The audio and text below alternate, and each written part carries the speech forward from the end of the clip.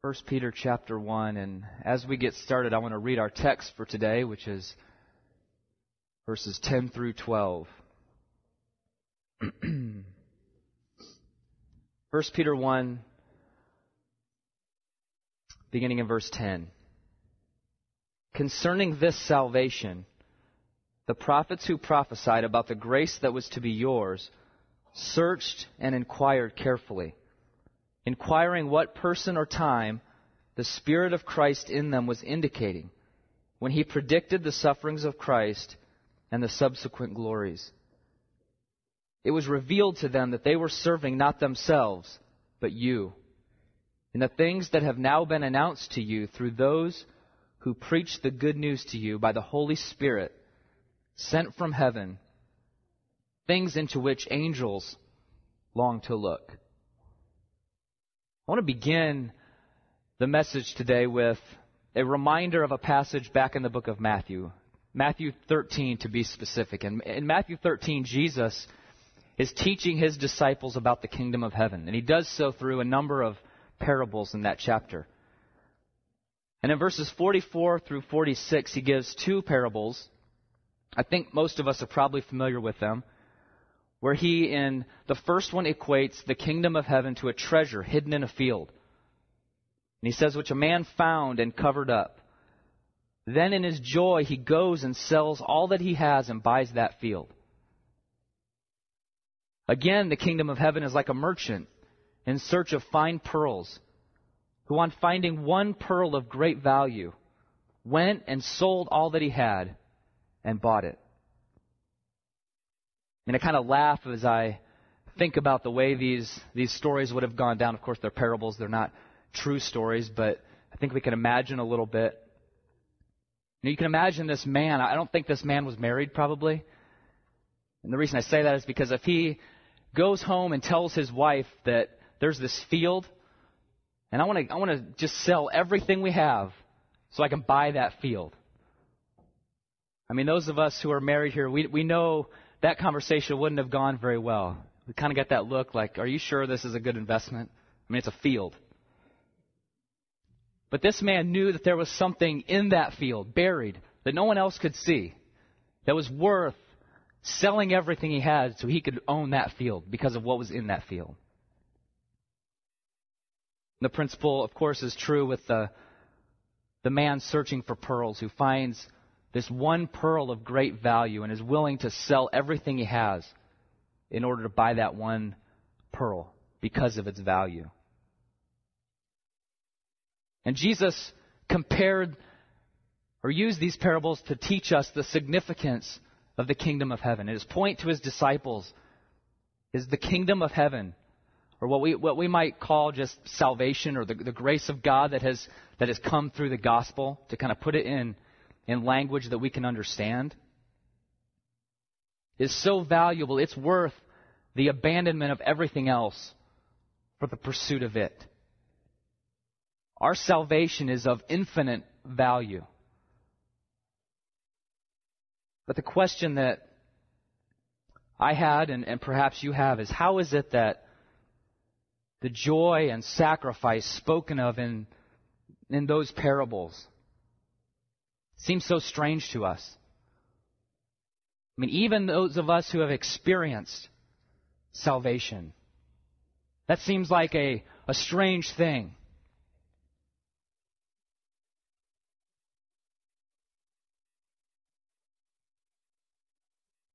And I think the simple answer to that question is that we do not value the salvation that we have received the way that Jesus teaches us that we ought to and we should.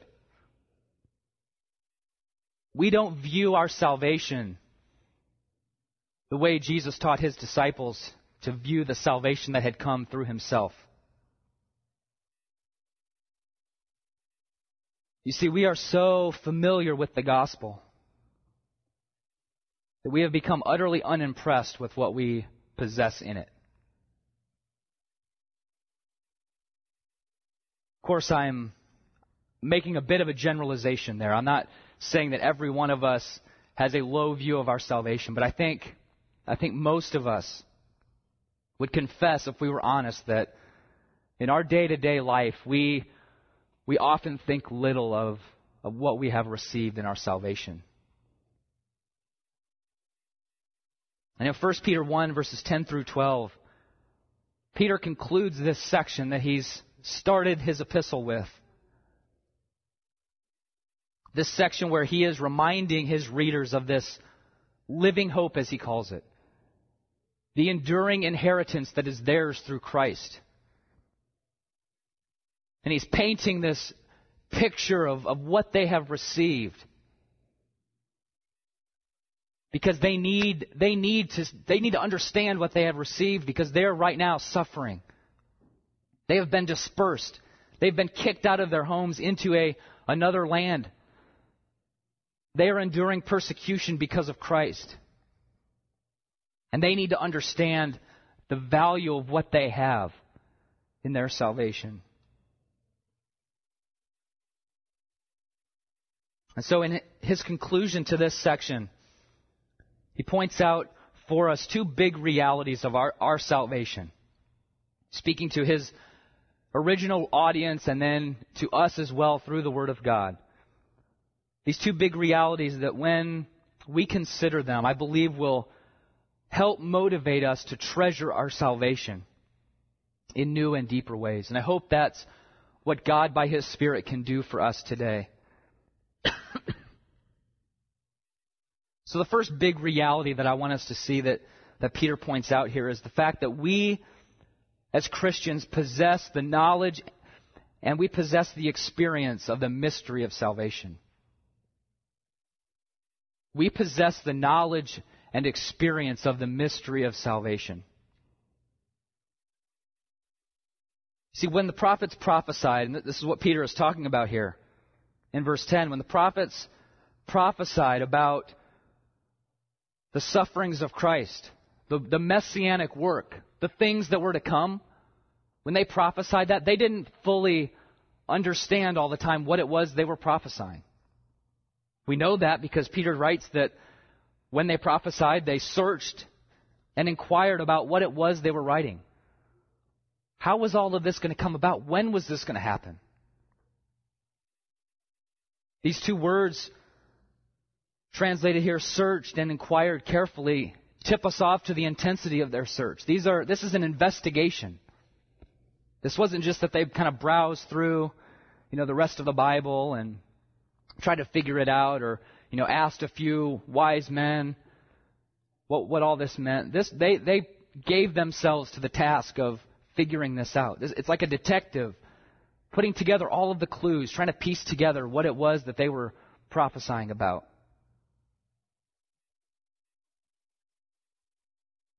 We have a few examples even recorded for us back in the Old Testament of this happening. One I want to just bring to our attention is from Daniel. The prophet Daniel in Daniel chapter 9. He talks about and records that as he studied the prophecy of Jeremiah, another one of the Old Testament prophets, excuse me, he perceived in the books the number of years that must pass before the end of the desolations of Jerusalem. That's something that Jeremiah prophesied. And Daniel, in his study, perceived that was to be 70 years. And then as he went to the Lord and sought more information, God gave him a vision. And much of the rest of the book of Daniel is this vision and visions that God gives Daniel about what was to come. But even at the end of those visions that God gives Daniel in response to this searching out of what Jeremiah's prophecy had meant, at the end of the book of Daniel, in Daniel chapter 12, Daniel says, I heard, but I did not understand. Then I said, O my Lord, what shall be the outcome of these things? He said, go your way, Daniel, for the words are shut up and sealed until the time of the end. Basically, God's answer to Daniel was, it's not for you to know. It's not to be revealed right now. I mean, this is what a biblical mystery is. It's something that is hidden for a time and will be revealed at a later time. And even the text in 1 Peter tells us a little bit more of what God revealed to these prophets. He revealed to them, verse 12, that in their prophesying, they were not serving just themselves, but they were serving you and me. And these readers of 1 Peter.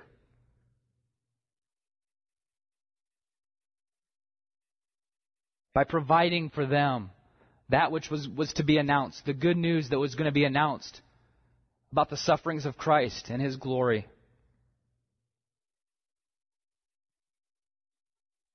So this was the mystery that the Old Testament prophets sought, had limited understanding of, got some answers, but ultimately they were serving us and not simply themselves. And so we possess the knowledge of this mystery. We have experienced as Christians the reality of what was a mystery. Jesus says also in Matthew 13, "But blessed are your eyes, for they see, and your ears, for they hear. Truly I say to you, many prophets and righteous people longed to see what you see and did not see it, and to hear what you hear and did not hear it."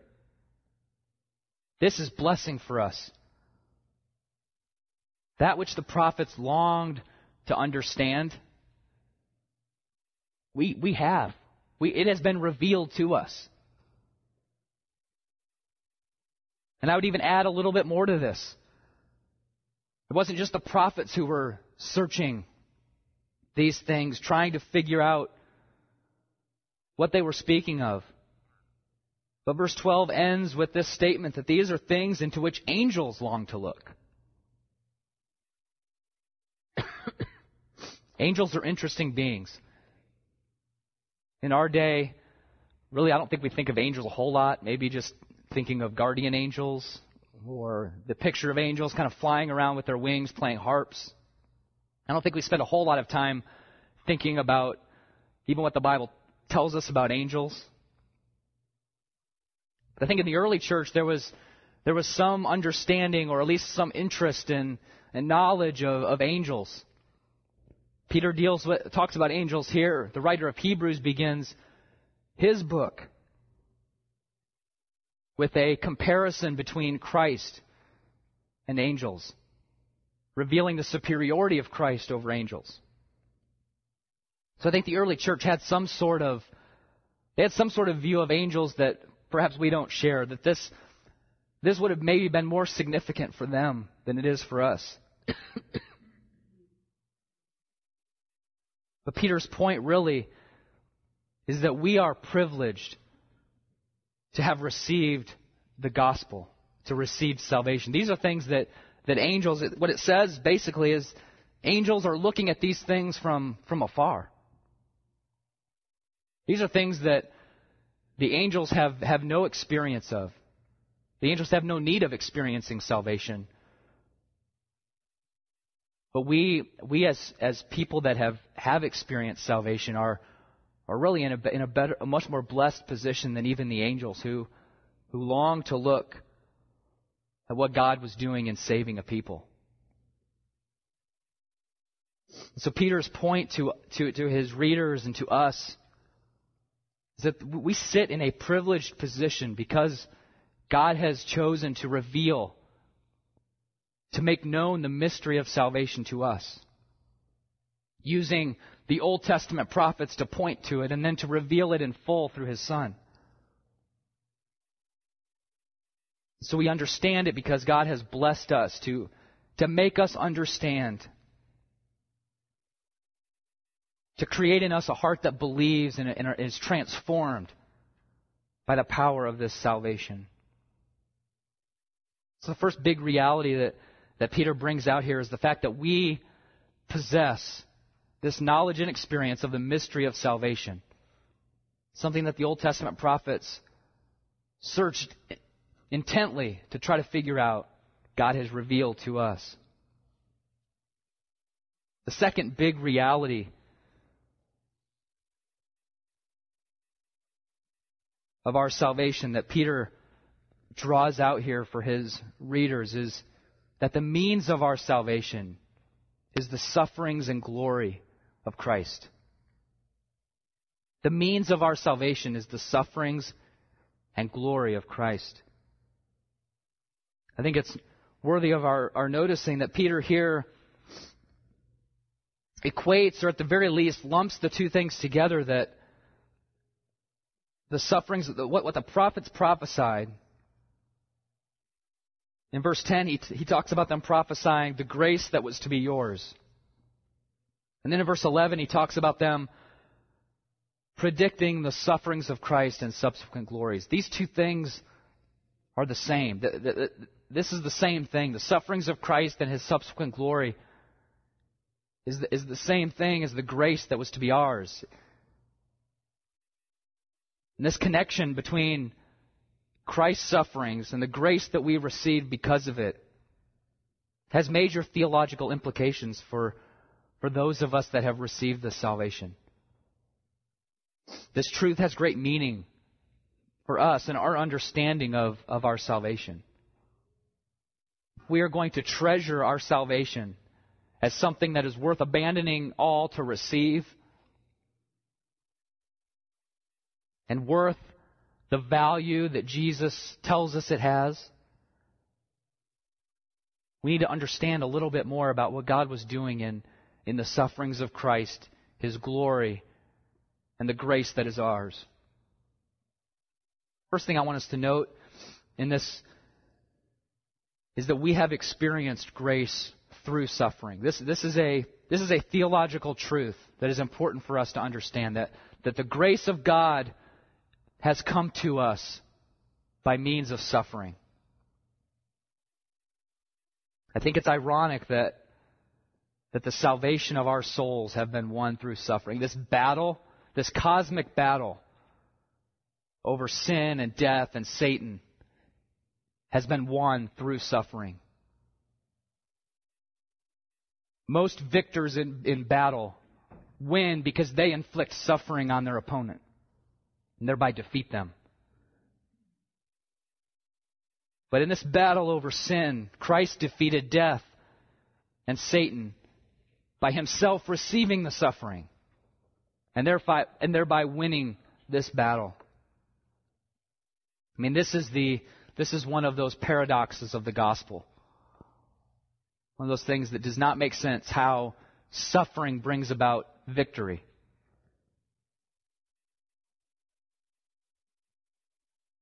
In the Old Testament, this is what these prophets were speaking of. They were speaking about this Messiah who would come and suffer. One of those prophecies, one we know very well, Isaiah 53. I mean, I could read the whole chapter, but let me just read verses 4 and 5. Surely he has borne our griefs and carried our sorrows. Yet we esteemed him stricken, smitten by God, and afflicted. But he was pierced for our transgressions. He was crushed for our iniquities. Upon him was the chastisement that brought us peace.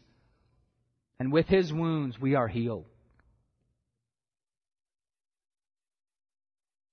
And while this reality is inappropriate for some, that Christ would suffer in this way, that Christ would be smitten by God, that Christ would be crushed for our iniquities.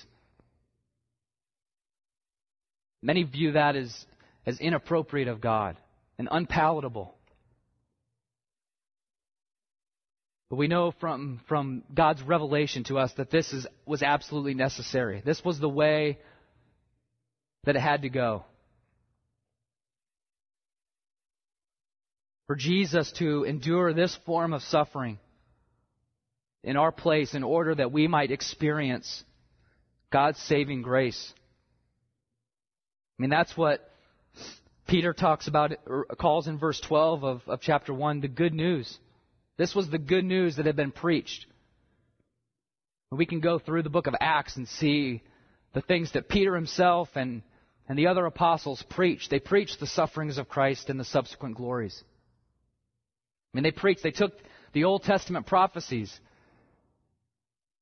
And they told their audience that these things have come to pass through Christ. This was the good news that they had received. This is the good news that we received, that Jesus suffered in our place. This theme of substitutionary death unfolded throughout the Old Testament. We find it all over the place as God began to reveal and unfold that mystery. From when He provided the ram as a substitute for Isaac. The ram died in the place of Isaac. We saw it introduced in the book of Exodus when the tabernacle was built and God instituted these sacrifices whereby the people could bring an animal to die in their place for their sins. This motif of suffering, substitutionary suffering and death. I mean, this mystery of what the Messiah would do was a mystery to Peter himself. You remember Matthew 16. Peter makes a great confession. God gives insight to Peter where Peter tells Jesus that you are the Christ. You are the Messiah. And not a few verses later, when Jesus begins to talk about His need to go up to Jerusalem to suffer and die, what does Peter do? He takes Jesus aside and he says, that's never going to happen to you. And God tells him basically that you're doing the work of Satan by preventing me from doing that which is necessary.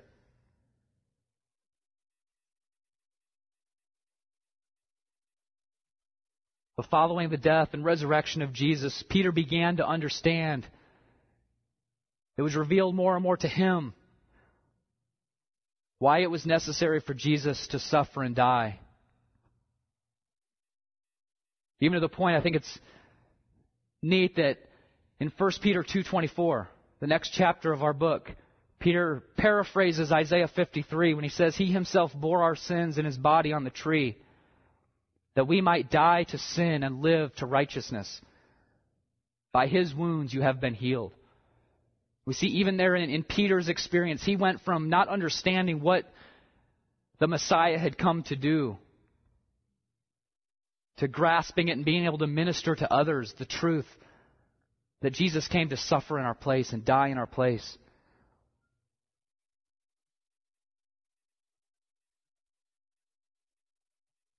And even to make an application to perhaps similar to the one Peter would have made to the people that he's writing to, those that are suffering. Our suffering is not a sign of being abandoned by God, that He has left us. Rather, our suffering is simply an indication that we are living in identification with Christ in the fellowship of His sufferings. God has not abandoned us in our suffering, but He is present with us. And I want to take that and jump one more step. So first, in seeing the sufferings of Christ, we know that we have experienced grace through His suffering. But also we have hope because of His suffering, will not experience ultimate suffering. Because of Christ's sufferings in our place, we have no fear of suffering without the presence of God. Paul explicitly rejoices in the fact in 1 Thessalonians 1:10, when he writes about faith in Jesus who delivers us from the wrath to come. You see, there is a suffering, there is a wrath that is coming on all of those that do not know Christ. There is a punishment for sin on all of those that have not received the grace that comes through Jesus' suffering.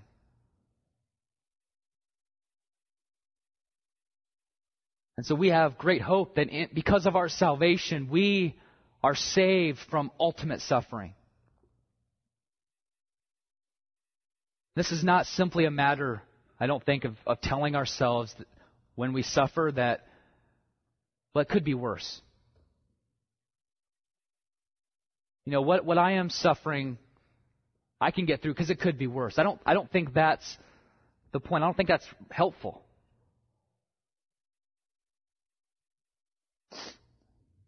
There's a difference that goes beyond simply that sort of comparison. The suffering to come, the wrath to come that Paul talks about is a suffering outside the presence of God. I mean, that's really what makes it such a terrible suffering, is that God is not there. That's the absence of God is suffering in and of itself.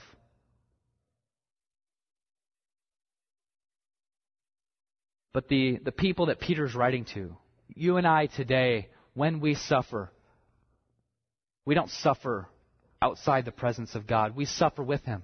And even the fact that Christ suffered, He identifies with us, and He suffered. He knows what it's like to suffer. And He is there with us when we suffer.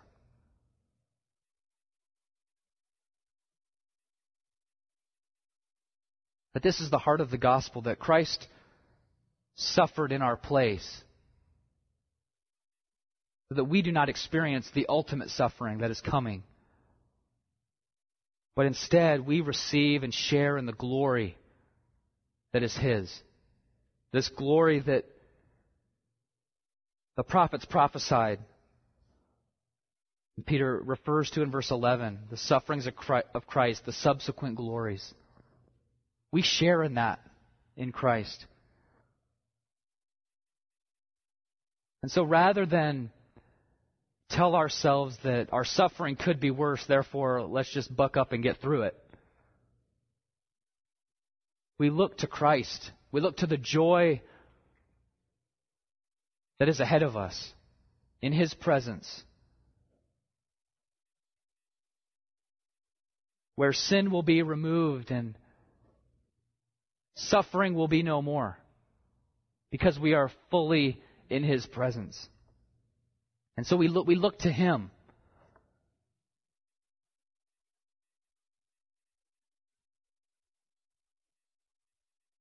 I just want to make a couple other applications in this vein of our experience of suffering in our lives. Suffering is really as one commentator I read called it, the Christward way. I mean, this is when we are in Christ, we are progressing through life toward that ultimate fulfillment of being and living in Christ's presence. Along that path is going to be littered with suffering. It doesn't say that all Christians will suffer to the same degree. It doesn't mean we seek out suffering. But what it means is that we realize that we live in a world broken by sin. Therefore, our experience is affected by that brokenness.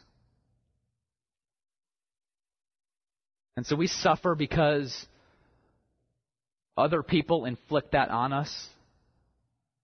And they do that because they are sinners.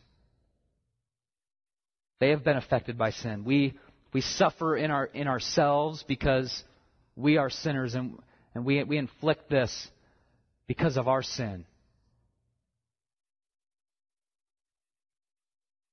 We live in the midst of a world broken by sin. And so we should not be surprised when we suffer. Jesus suffered. It shouldn't be a surprise when His people suffer. Paul makes that point in his writings. But in the midst of that brokenness, we have something to arrest our attention. And it's the salvation that we have received. It's the enduring hope that we have that Peter is writing to his readers about. It's the hope of the everlasting joys that will be ours in the future. And so for those suffering, treasure the salvation that is yours through Christ. Look to Christ. And in looking to Christ, His Spirit will overcome in our hearts through that. Now, what I don't want to say is that the suffering will be gone. But this grace that was to be ours is not a one-time grace that only happens at the moment of salvation. This is a grace that affects our lives every day. It's grace that enables us to get up in the morning and go on when we don't feel like it, when life is difficult. That's the grace that has come to us because of the sufferings of Christ and His victory over sin. And then just a word for those of us that minister to sufferers. Because we will. And as we minister to people who are suffering, our counsel to them, our encouragements to them must be faithful to what God has revealed in His Word. Our counsel, our encouragement must not be just our own wisdom. You see, it's possible to try to help someone by simply making them feel better and not helping them at all because what we say is not true or it's not what they need to understand in that moment. I mean, we saw earlier that really the gospel is a paradox. And this is what confused the people in Christ's day and even have confused people to this day.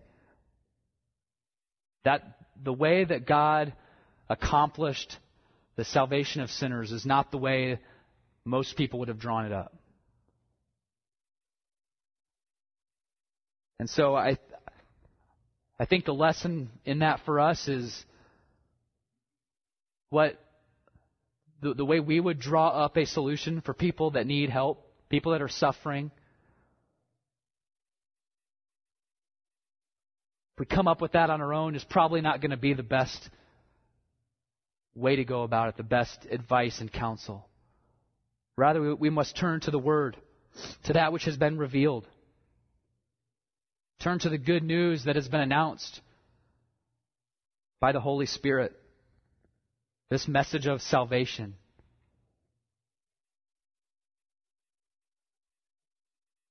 Then I just want to broaden out our application a little bit as spend the rest of our time talking about this idea of treasuring our salvation.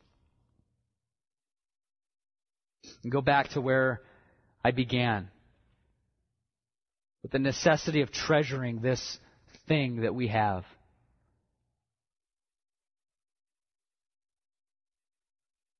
And I have to be honest that when I think about how to apply this text to us today, and as I thought about exhorting you to treasure your salvation, there was a little bit of a thought in my mind of, really, that's it? There's got to be something more helpful to give to these people than just treasure the thing you have. I mean, it almost seems like a cop-out for a preacher to just kind of say, okay, you know what it is, just treasure that thing. There's got to be something more practical to it, right? But the more and more I've thought about it, and even seeing the teaching of Jesus in those parables in Matthew 13, I think the lesson for us today is that we have something of great value. We have something that prophets and angels throughout the centuries would love to have what we have. There's going to be time and texts coming in coming weeks to give us some practical exhortations about what we do with this information. But I think for today, for this week, we just need to kind of stop and take in what we have. to realize the riches that are ours in this salvation.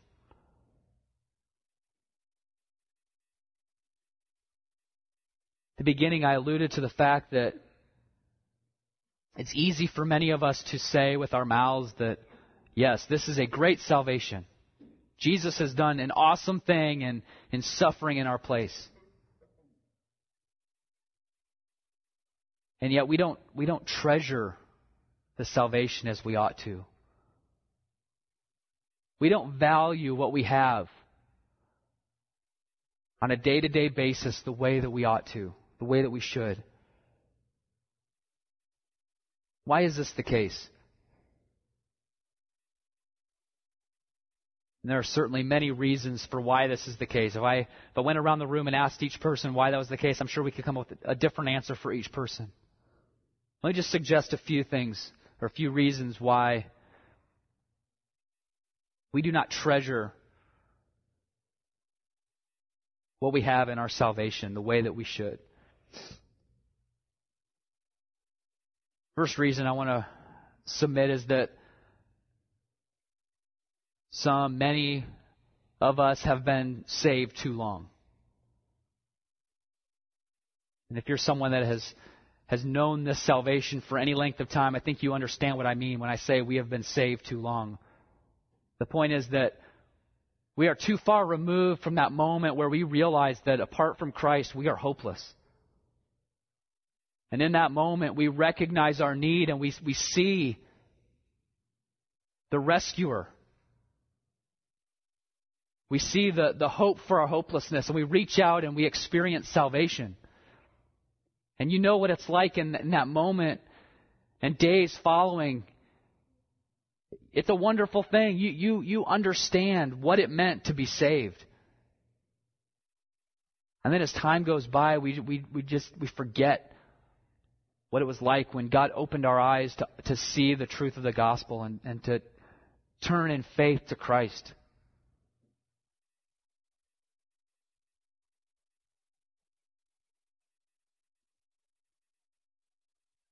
Secondly, I think in some ways we have defined the gospel in our own terms. What I mean by that is what the Bible presents as truth.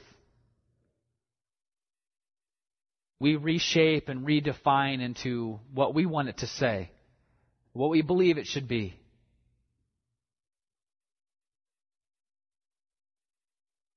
And in doing so, we really blunt the reality of our salvation, the reality of what God has accomplished. And I think this can even take the form of having accurate understandings of the gospel, but having one-dimensional views of the gospel. For instance, just to give an example, it's possible for us, as we talk about Christ's suffering in our place, this idea of substitutionary atonement, Jesus facing the wrath of God so that we would not experience the wrath to come. And it's possible to view the gospel so much through that lens and that lens alone that we miss other aspects of the gospel. We miss other aspects of our salvation. And it limits our view of the gospel. And so we don't have the full view. We're not seeing the gospel in all of its fullness. Therefore, we don't treasure it because we don't understand all of it.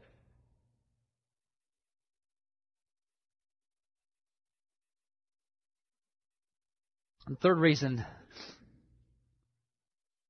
I think third of many, that we do not treasure the gospel is because we have forgotten how to think deeply.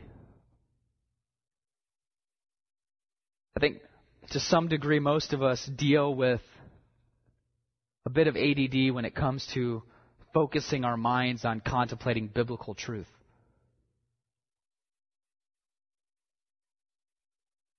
Research tells us that our minds have been conditioned by technology to shift from thing to thing quickly.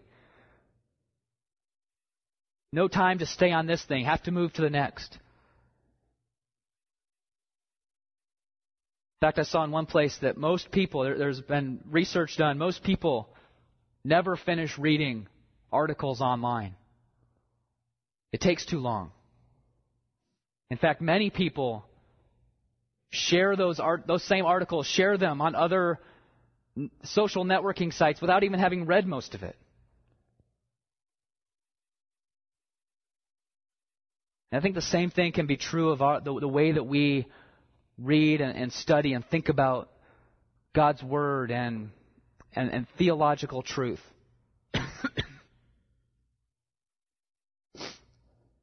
It's too easy for our minds just to kind of shift from thing to thing, and rather than spending time thinking deeply about one thing, our minds would just get scattered with many things. I'm talking good things, biblical things. And this is why it's often difficult for us to read older theological material. I think it's hard for even most of us to make it through reading just a Puritan sermon title. It takes forever. We don't have the attention span to make it through. But I think there's real value in disciplining our minds to stop, to slow down, and think deeply about theological truth. So that truth saturates our thinking. So it goes deep into our heart and affects the way that we think and ultimately the way that we live.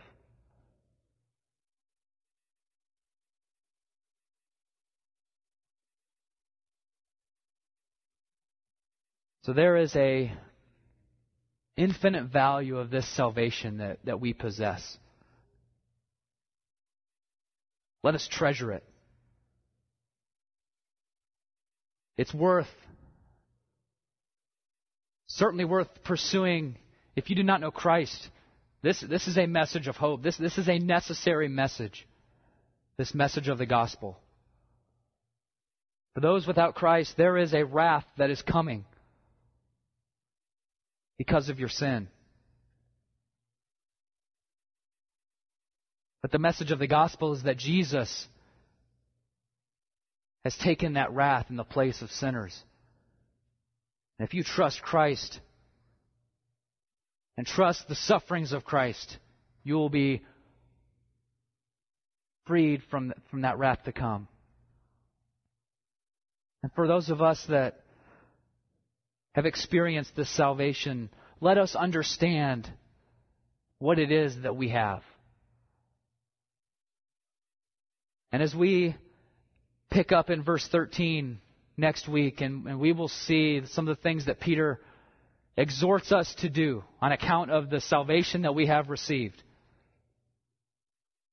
Let us stop for a week and get ready for that by taking in, thinking deeply, contemplating seriously the salvation that we have received.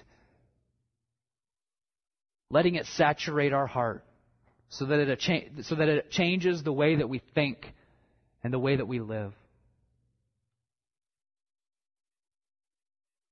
Father, I thank you for the revelation that we have through your word, the opportunity that we have to understand what it is that you have revealed, that you have made known through your word. We are thankful that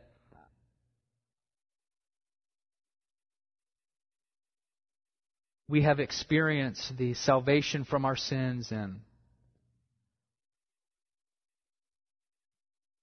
though we still experience the effects of sin that has broken this world, the sin that has broken our lives and affects us every day. We are thankful that there is hope, that the battle over sin is not in the balance right now, but the battle over sin has been won already. And we simply await the final consummation of that victory. And so give us eyes of faith to see that. Enable our hearts to rest in Christ. Even when our hearts dwell in the midst of restlessness.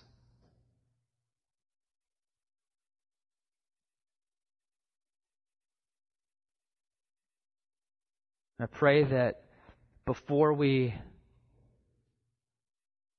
get too far down the line of looking for the things that we need to do now, that you would enable us to stop and think and consider and meditate on what we have,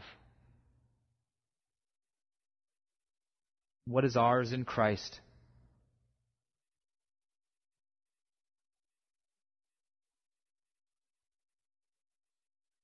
I pray that you would receive the glory through what we have learned today. May our eyes be firmly fixed on our Savior, Jesus Christ. We pray all of these things in His name. Amen.